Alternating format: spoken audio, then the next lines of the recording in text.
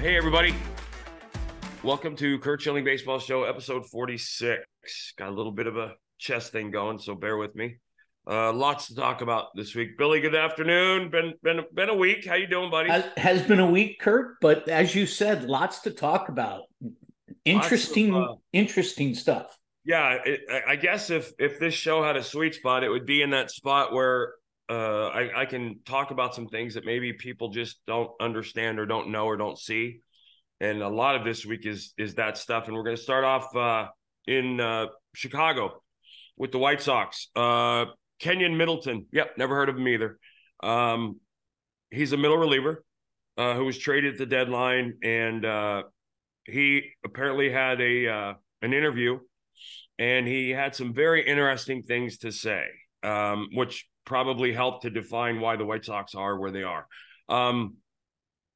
They were sellers at the deadline, but Middleton came out and said they were plagued by a culture, quote unquote, that had no rules, in which rookie regularly fell asleep in the bullpen. The White Sox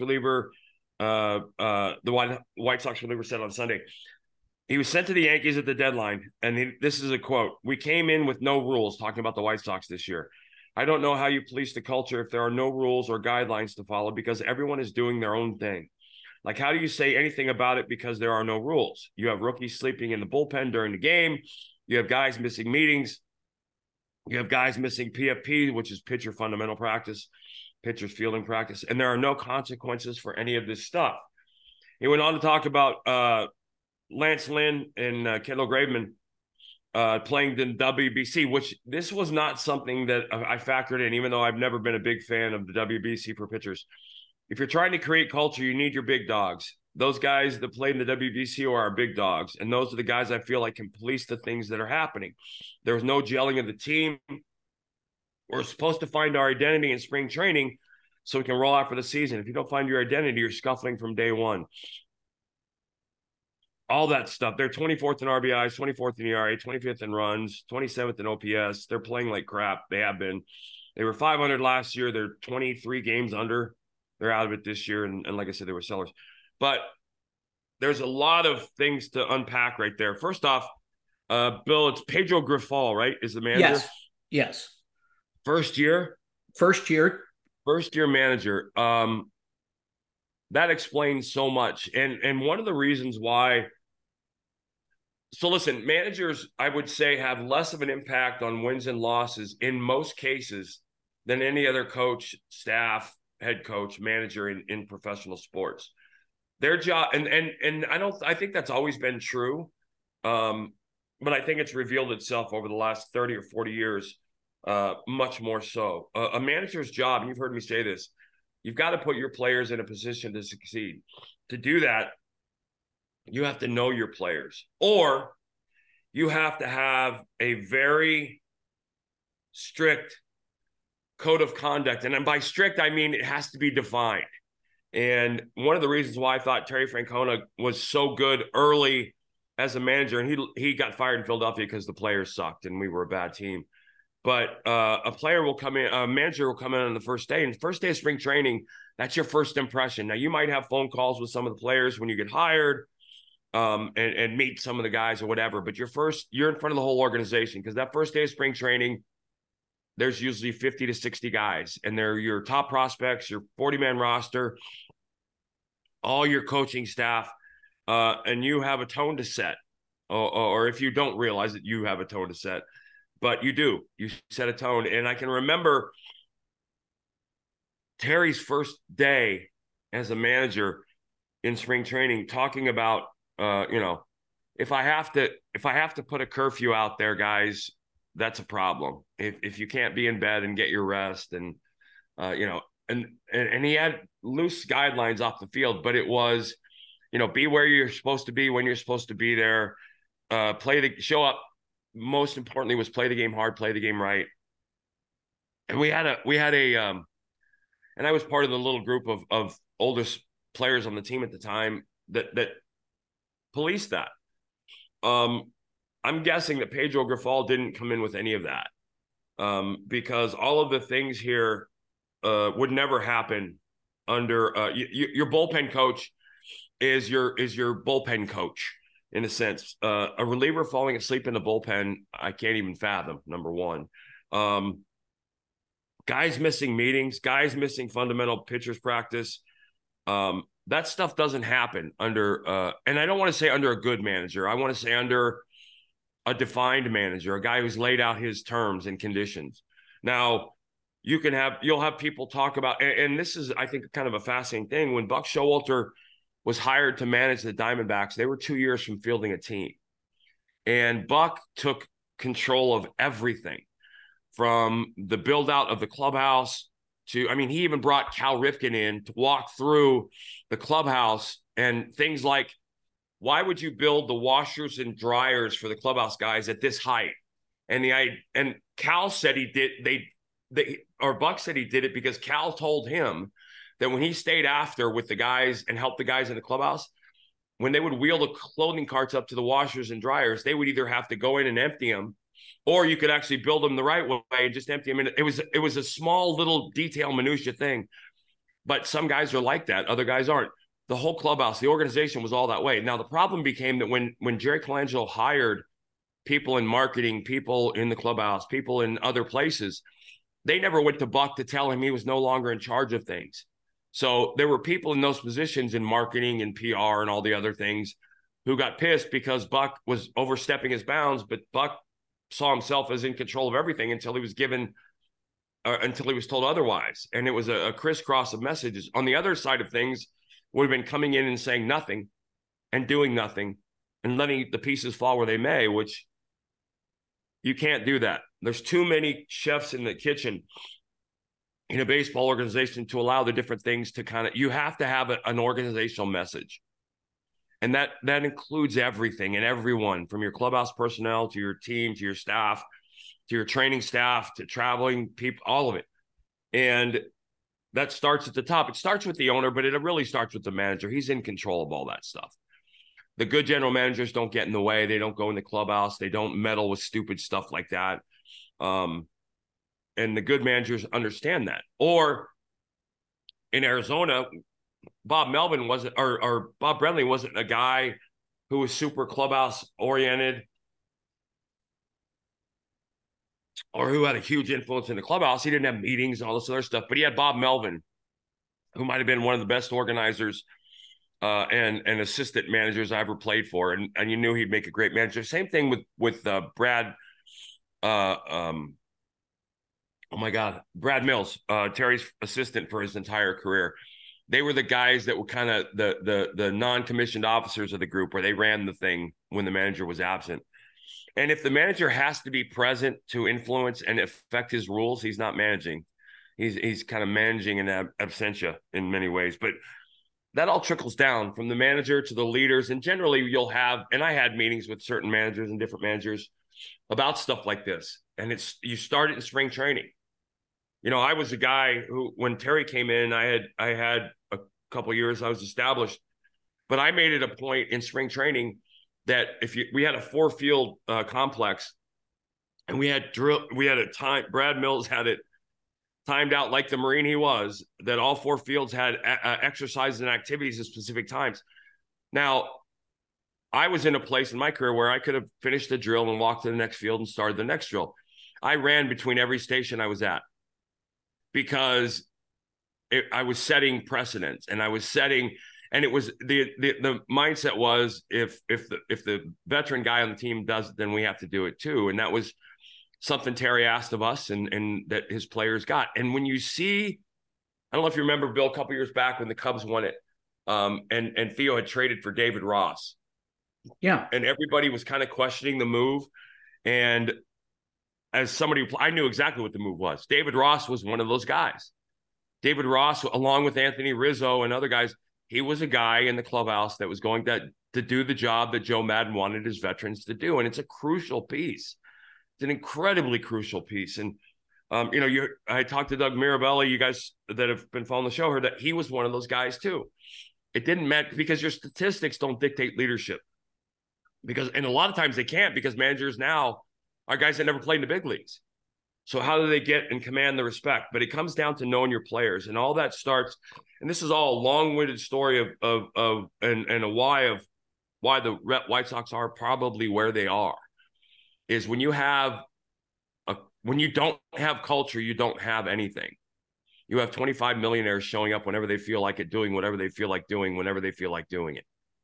And that's what you get. And what it also can get you is, leading into the next story, it can get you knocked out at second base.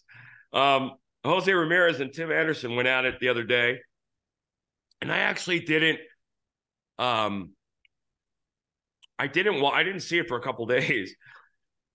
But then I watched it, and apparently Tim Anderson has a reputation around the game of being a guy who, I don't know, standoffish. I don't know what the word is. Maybe Jeff Kent-like. He had not a lot of guys on other teams like him, which, as a guy that's the Tim Anderson teammate, I really wouldn't care. But Anderson slid into second base head first. He slid through, or Ramirez did. He slid through Anderson's legs. And I saw the video, and it was Anderson, I think or Ramirez was reaching up to get a hand pulled up, and Anderson backed off, and they said something to each other, and they squared off, like boxing squared off, and Ramirez knocked Anderson out. And when I say knocked him out, I mean he knocked him out. He was unconscious. He was unconscious on the way to the ground, which, man, I can't tell you. That sucks, because that video is there for the rest of his life, and it's there for all to see for the rest of their lives. And if I'm Cleveland and I'm the video board operator, there's a pretty good chance that highlight finds its way into the mix when Tim Anderson's coming to the plate and the White Sox are in town. But that's what you got to be ready for. I mean, I found myself on the bottom of one fight, and that was the last one I ever was on the bottom of. I was the next week, I called a dear friend of mine who was a martial arts instructor and took martial arts for the next couple years, because I didn't ever want to, not that I wanted to kick somebody's ass, but I wanted to be in a position to not get hurt, because there's so much stuff that can happen. And you can always see, and this was a good fight, by the way. There were some real fights going on. And I've been in a couple where there were real fights, but baseball fights tend to be this swirling mass of guys yelling real loud. Every now and then you'll have the guy who sucker punches somebody, and you don't ever want to be in that situation. My first fight I was with the Orioles in the late 80s, and we got into a fight, and I believe it might have been with the White Sox. I can't remember. Anyway, I went out and I grabbed Mike Devereaux, our center fielder, to pull him out. And I almost got my butt kicked after the fight by Mike Devereaux, because you don't ever grab your own teammate in a fight. I didn't know that. I've been in a total of maybe one. I don't even know if I was in a fight in the minor leagues. But you don't ever grab your own teammate, because then you make them susceptible to the knockout. And that was a lesson learned very quickly. Never did it again. But I was in some good ones. I was on a couple good teams with them. The 93 Phillies, we fought everybody. We fought the Cardinals, I think, 3 times in spring training. We hated the Cardinals. But it was all, we were trying to establish a reputation of, listen, you can beat us in the box score, but you'll never beat us up. And no one did. We had a monstrously angry, massively, just a big team. We had a lot of 6'5", 6'7" guys. And it's a thing, too. I know this sounds, in this woke culture, it sounds funny, but machismo is a thing, a real thing in baseball and sports. In sports. Yeah. And proving that you're tough. It's not what it used to be, because Nolan Ryan would have probably beat into submission every hitter in the big leagues these days after they tried to charge him. But and again, I think John had asked, was the fight justified? You know what? I don't ever, there's always underlying tension to some degree between teams or players on certain teams. And that was, I don't know what the history is there, but there clearly was something going on. There has to be a backstory there. Yeah, there is. And actually what you saw was afterwards, I think Ramirez said something to the effect that it's not the first time Anderson's disrespected him or disrespected the game. I'll tell you, want to know what my favorite part of that was, Bill? DeMarlo Hale who is one of my favorite human beings ever and should have been a manager 10 years ago. One of my favorite one of the best coaches I've ever been around, and again, is a manager 10 times over. When it broke up and got back and broke up and got back, like he was physically going after somebody. Like DeMarlo Hale was like, and this dude, DeMarlo's got to be in his 70s, but he looked like a little spry Mike Tyson. It was inspiring to see. God bless you, my friend. It's good to see you're healthy and doing well. But those are, and you have, again, a lot of these coaching staffs are former players who played against each other. There are tensions on that level too. And you'll hear the chirping from across the field and see it a lot of times. We're going to stay in the clubhouse and move up to a situation that probably didn't get the press it should have gotten, I don't know if it should have gotten, but it was a bigger deal than I think it was printed and made out to be. In Boston, Alex Verdugo was scratched about an hour or two before the game, I believe, is what it was saying. And here's the comments, and I'll get to the commentary afterwards. And Alex, who is a people manager in the extreme, and not too light a point to put on this. Alex is a multilingual guy, which for managers is a big deal. He speaks obviously Spanish is his first language, and he speaks very fluent and very clean English, which helps him in the clubhouse. It's an enormous help. He said, I decided not to play him, Verdugo. I think today we took a step back as a team, Cora said. We have to make sure everybody is available every single day here for us to get where we want to go, and that wasn't the case. As a manager, I got to take charge of this, and I decided he wasn't going to play. He reiterated multiple times, and this is not a small thing, that Verdugo wasn't going to play and the outfielder wasn't available. Verdugo's hitting 270, I don't care, 8 home runs, 40, blah, blah, blah. But if you remember, I don't know if you remember the deal that got Verdugo there. It was the big trade, the Betts trade. Mookie, yeah. Right. And he was the big prospect.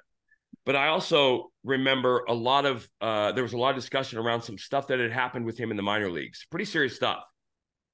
I think there were sexual harassment allegations and some other stuff. But he was clear, didn't get indicted, but he was clearly a guy with some issues. And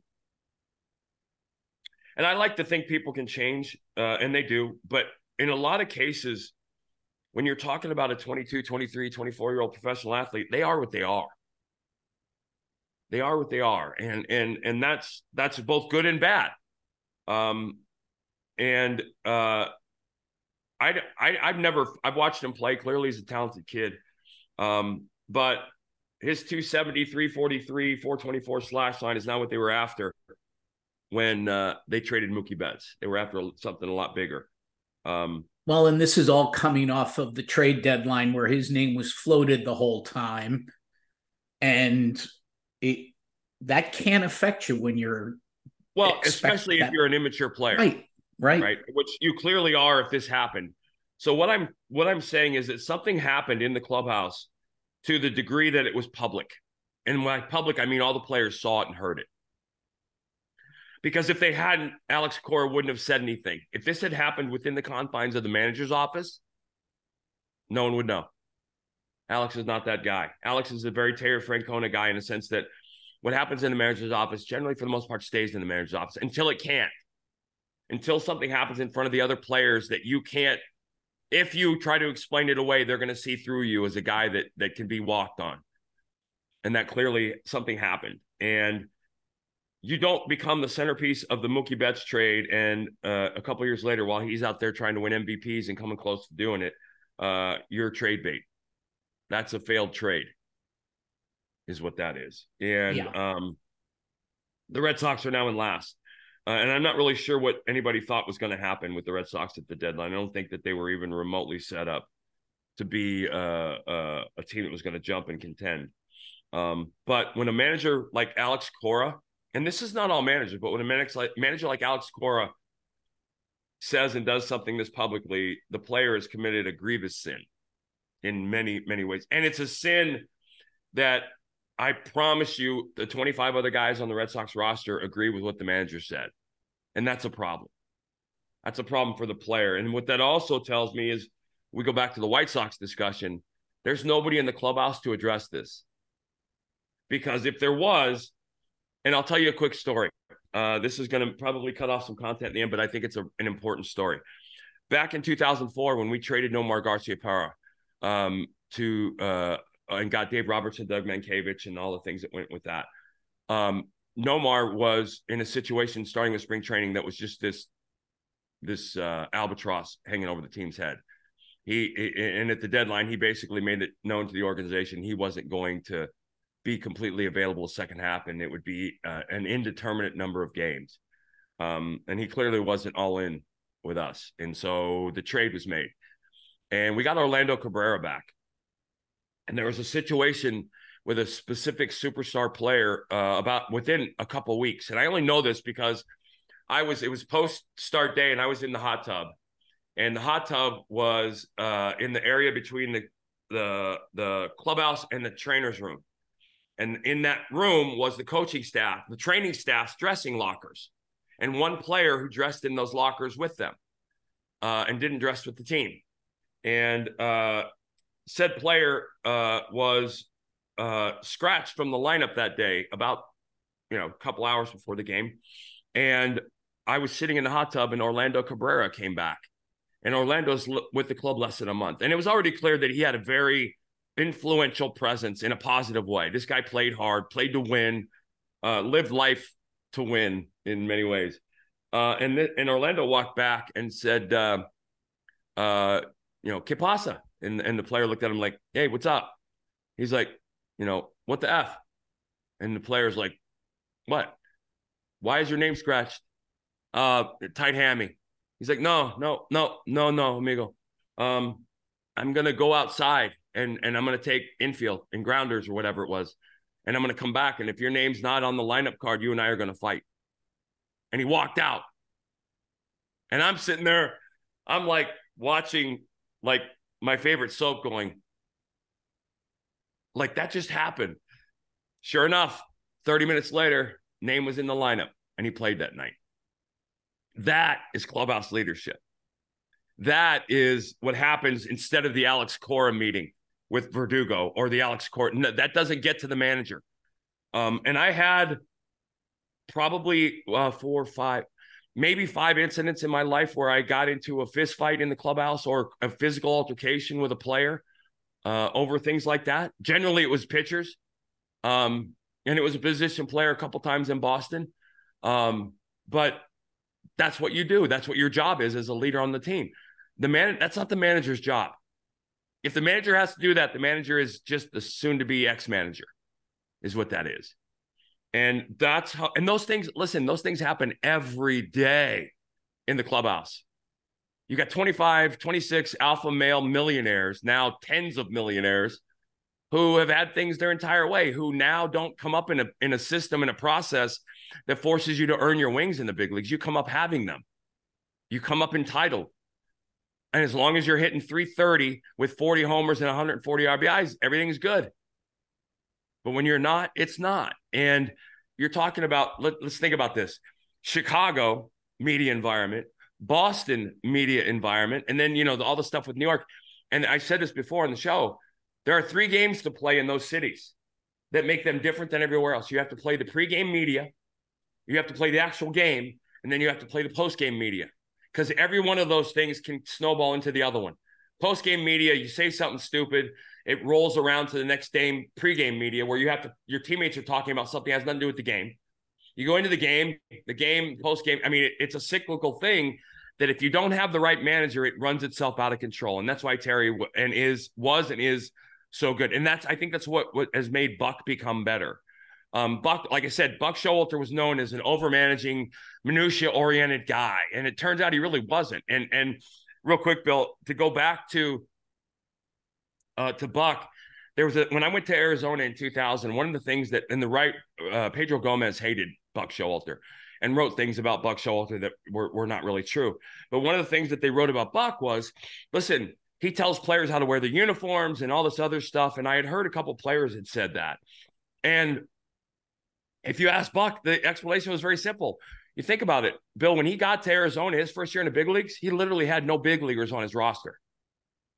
You remember how Arizona did their expansion draft, right? And that's the old school expansion draft. But also he had 25 guys who didn't know how to act like big leaguers, who didn't know how to dress like big leaguers. And if you remember the draft, you had Tampa taking the Cansecos and the Boggs, and you know, they had the veteran, we're going to try and win now. And Buck went into the draft with a fascinating mentality. We'll talk about it someday. But his mentality was, we're not going to draft big leaguers that can help us win games today because we're not going to win 100 games. What we're going to draft is big leaguers from other franchises that other teams see value in. And we can trade those guys because when we get to the postseason, only 2 or 3 of these guys that we draft are going to be on our team. But all the players we trade them for will hopefully turn into the prospects and the players. And so he had a bunch of 4A guys for the most part. There were big leaguers, obviously, but none of them had that personality of, hey, I'm running things here. And so Buck had to do it. And so those things led on, that legacy stayed on. And those are the kind of things that, so Pedro Grifol either should have had a meeting after this interview came out with Middleton, because clearly he's being called out in a very, very plain way. There's a player saying, dude, you have no control of your clubhouse or your players. They do whatever they want, whenever they want. As the owner, now I've known Mr. Reinsdorf for a long time. I don't think that's something he's okay with. And you go from La Russa, who I think in many ways feels like he helped invent the game, to a guy who just says, hey, come and go as you are. That doesn't work, especially when you're talking about pretty much the same group of players. And then, so now you have a locker room full of guys in Chicago who are like, I'm getting mine. Like, I need to drive in 100 to get this contract, or I need to, steal 50, whatever it is. They're focused on everything but winning the ball games. And that's what happens. And I'm telling you, this is a little bit bigger story in Boston than it might be made out to be for that reason alone. But I will say this. There comes a time in a manager's life, and it's happened to everybody. It happened with Terry in Boston, where you're there somewhere long enough that you lose control. You remember the chicken and beer in the Red Sox clubhouse, Bill? Yep. Right? That was under Francona, which was unheard of. And it was guys that you wouldn't, John Lester being involved. And I don't know if John ever partook in it, but his name was tagged to it. And when guys like that, that's when a man, and it can happen. You just lose control. You're there too long. Your system becomes kind of second nature, and guys start taking advantage of it. And when the veterans take advantage of it, you're done. And I think Tito knew that.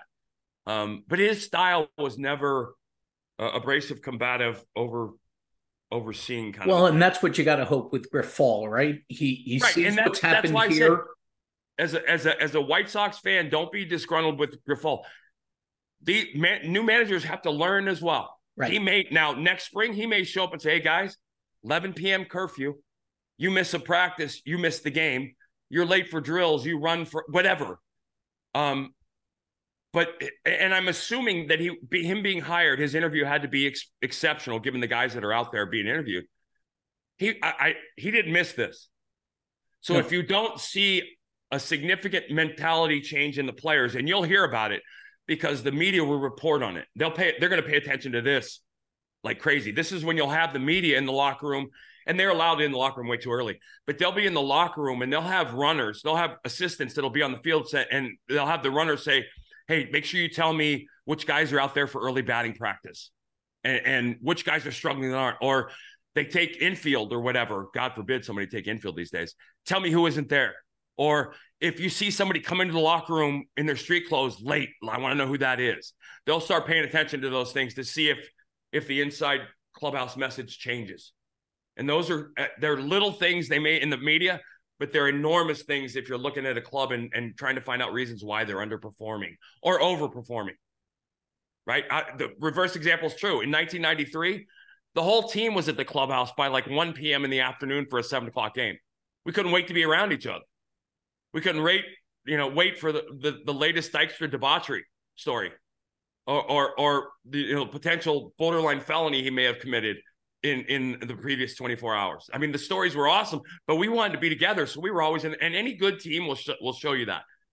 If you're a beat writer who thinks you understand your sport and tries to write like you know everything and you really don't, which most of you don't, one of the things you can tell about a team is how early they get together in the clubhouse and how they interact in the clubhouse.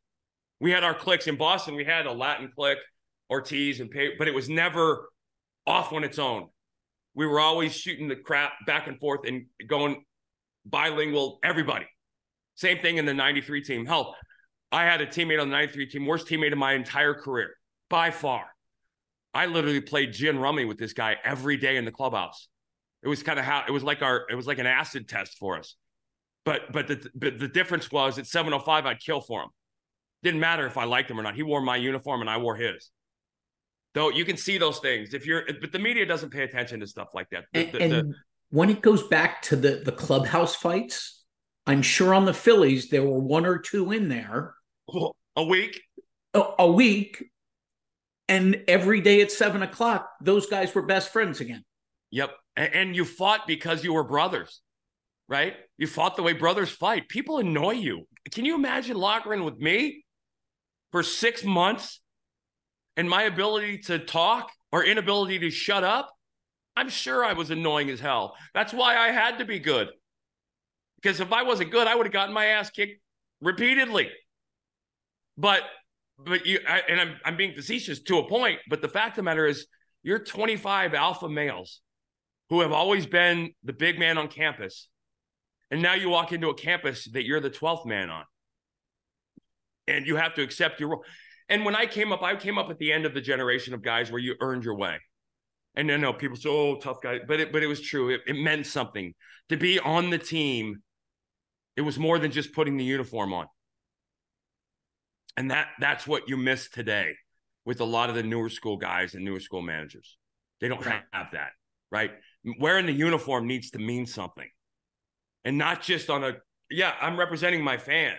But more importantly, my 25 brothers, and you are family, by the way, because you spend far more time in the locker room and on the planes and traveling and in the field with your teammates than you do your family, and by a mile for 9 months a year. So you're family. So, and here's the thing, you can't bullshit your family. You can't lie to your brother and act like you're something you're not. And that becomes very obvious very quickly in the clubhouse amongst players, and the person that they're looking most for is the manager.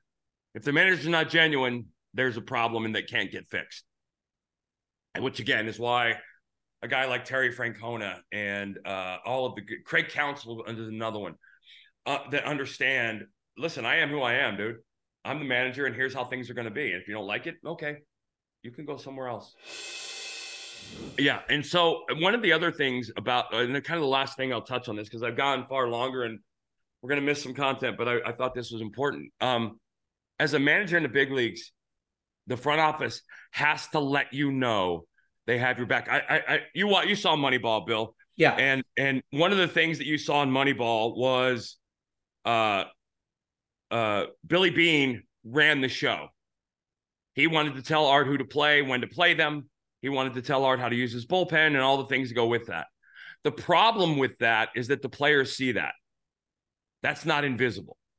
And most managers will let the players know, oh, I don't want to bring this guy in, but I've been told I need to, or I have to, whatever. It has to be the other way around. Even if it's not behind the scenes, the manager has to know that the front office has his back. And in Boston, Theo always had Tito's back. Even if he disagreed with him, he had his back publicly. It was that old, listen, we can disagree all we want in this room. But when we go out the door and into the locker room, we're all on the same page. That was always the case with Theo and Tito. And there was some deference on Theo's part because, remember, Theo was like 12 years old when he got the job. And Tito was a lifer. So I think there was some deference on Theo's part, but he was mature enough to know how much he needed to give. And that it was always a kind of a yin-yang relationship, and it was in a good way. But the ownership in Boston made it clear that they were fantasy baseball managers. When you have an owner come into the manager's office and yell about putting a player in the lineup because that player wants to win worse than anybody in this locker room, and that player is kind of the exact opposite, the players hear that stuff, see that stuff, and know that stuff, and you lose your manager loses hold of the clubhouse. So in this day and age, you're seeing a lot of first-time managers. You're guys that didn't play in the big leagues, guys that, all this, I can't even remember the name of you saw all these extra pitching coaches coming from this program of teaching guys. I mean, those failed miserably for all the reasons they failed. These guys have no idea what it means to exist, cohabitate, and live in an environment that is as collaborative as this one. And that's going to be that a lot of times, like I said, now your managers win-loss differential might be 3 or 4 games over the course of a season. Now it might be 3 or 4 games in the postseason, but over 162 games the players play. And he may lose a game here with a bad move because the player didn't perform. But there's always a player at the end of the manager's decisions who has to perform. Now, in October, that becomes different because your manager needs to know his players. Yeah, you can start me on 3 days rest. I'm going to be fine. There are other guys you couldn't start on 3 days rest because they won't be fine. There are other guys who, and I mean, you heard, what was it? I saw a quote the other day about the Scherzer trade from the Dodgers. Apparently the Dodgers players thought that Scherzer gave up on them in the postseason. Yeah, in the postseason, when the Dodgers had gotten Scherzer, remember the neck thing? Yeah. And the tired arm. Right. And he bowed out of it. And I still have trouble grasping that. But he bowed out of a postseason start, and he did it twice. And the Dodgers, there was commentary around the fact that some of them thought he might have quit on the team. That would end every happy thought of my career if I thought my teammates ever thought I quit on them. But all those things, and I know this has been a long-winded show of things that aren't on the field, but these are so many things. All of these things are enormously important factors in the win-loss record of your favorite team. And there are things, and the unfortunate part is, for the most part, your beat writers, they're not the ones that are actually going to tell you anything meaningful. Your talk show radio guys, usually even less, because they never go in the clubhouse. And the clubhouse, if they know what they're looking for and they know what they're looking at, the clubhouse is where you can see everything. Everything from how a team's state of mind to all of it. It's out there. They wear it on their sleeve. And I could walk into a clubhouse in many ways, I think, today and tell you, wow, these guys might win it all. Or, yeah, these guys already have tee times October 1st. It's that obvious when you're in that environment. And again, what I found when I played is things like this. It came out in comments like these. In comments, when you see things like, he wasn't going to play, I decided he wasn't going to play, and you have guys missing PFP and rookies sleeping in the bullpen. Those things, first of all, they never came out in the old days, because somebody's ass got beat in the clubhouse, and that was the end of it. And it was before the media showed up. And that, I'm going to go back to one of the most legendary human beings I ever played with, Darren Daulton. Darren Daulton knew the perfect thing to say and the perfect act to take every time. He called me in the back room a couple times, and he knew my reverence for him. So I was like, yes, sir. And he said, hey, listen, you can't do it this way. You're doing this, and it looks like this. And I'm like, oh my God, I never thought of that. Or, hey, listen, you've got to do this. You can't do this. And you'll not find, and as I got older in my career, you'll find some situations where I commented about leadership or coaching. And I overstepped my bounds a couple times with Fregosi. But I thought that I was moving into a leadership position. I never did that with Dutch. I never spoke like that with Dutch or to the media, because that was Dutch's job. And I can, as God is my witness, I can tell you there were 3 or 4 times in 93 when he came into the locker room, got to his locker, took his shirt off, and turned around and said something out loud to the club that needed to be said in the exact verbiage it had to be said in. And you put your head down and went, oh, okay. That was the general pattern that was Darren Daulton. And those are the David Rosses, right? Those are the David Rosses. Those are the Doug Mirabellis, the guys who will stand at their locker, regardless of where Darren could have just punched out 4 times. Wouldn't have mattered. Dougie could have not been playing in 2. They'll stand up and say something, and there's enough respect for that person that it is cardinal law. It's canon at that point. And those guys there are fewer of them these days, because a lot of those lessons are learned in the minor leagues. A lot of those are guys that are fringe players. and there aren't a lot of fringe players anymore. And that's not, I don't think that's a great thing for baseball. Anyway, listen, there's a lot of stuff, other stuff to get to that I didn't touch on. John did a lot of work this week that isn't going to be heard. No, John, the Angels but it was are great. dead. Let's just say this real quick. I'll touch it real quick. The Angels are dead. The Rangers are not. The Shohei Ohtani, I believe, if I'm betting today right now, making a prop bet, Shohei Ohtani will be a New York Met next year. And then the Rangers have done the opposite of Anaheim. Gunnar Henderson and Bobby Witt Jr., if you're not a hardcore baseball fan, you need to look those names up. Both those guys are doing some stuff. And I got to mention this. Bobby Witt became the first player in Major League history. Let me just say that again. Bobby Witt, who is all of like 5 years old, became the first player in Major League Baseball history to hit 20 home runs and steal 30 bases in his first 2 seasons. First guy ever. All right. Period. Now, I want statistical check on that for Friday's show because I'm worried that we might have overstepped our bounds there. But because I'm thinking specifically of like Alec Rodriguez. That stat is according to ESPN stats. Oh, okay. Well, it's all on them then. Yeah, it's all on them.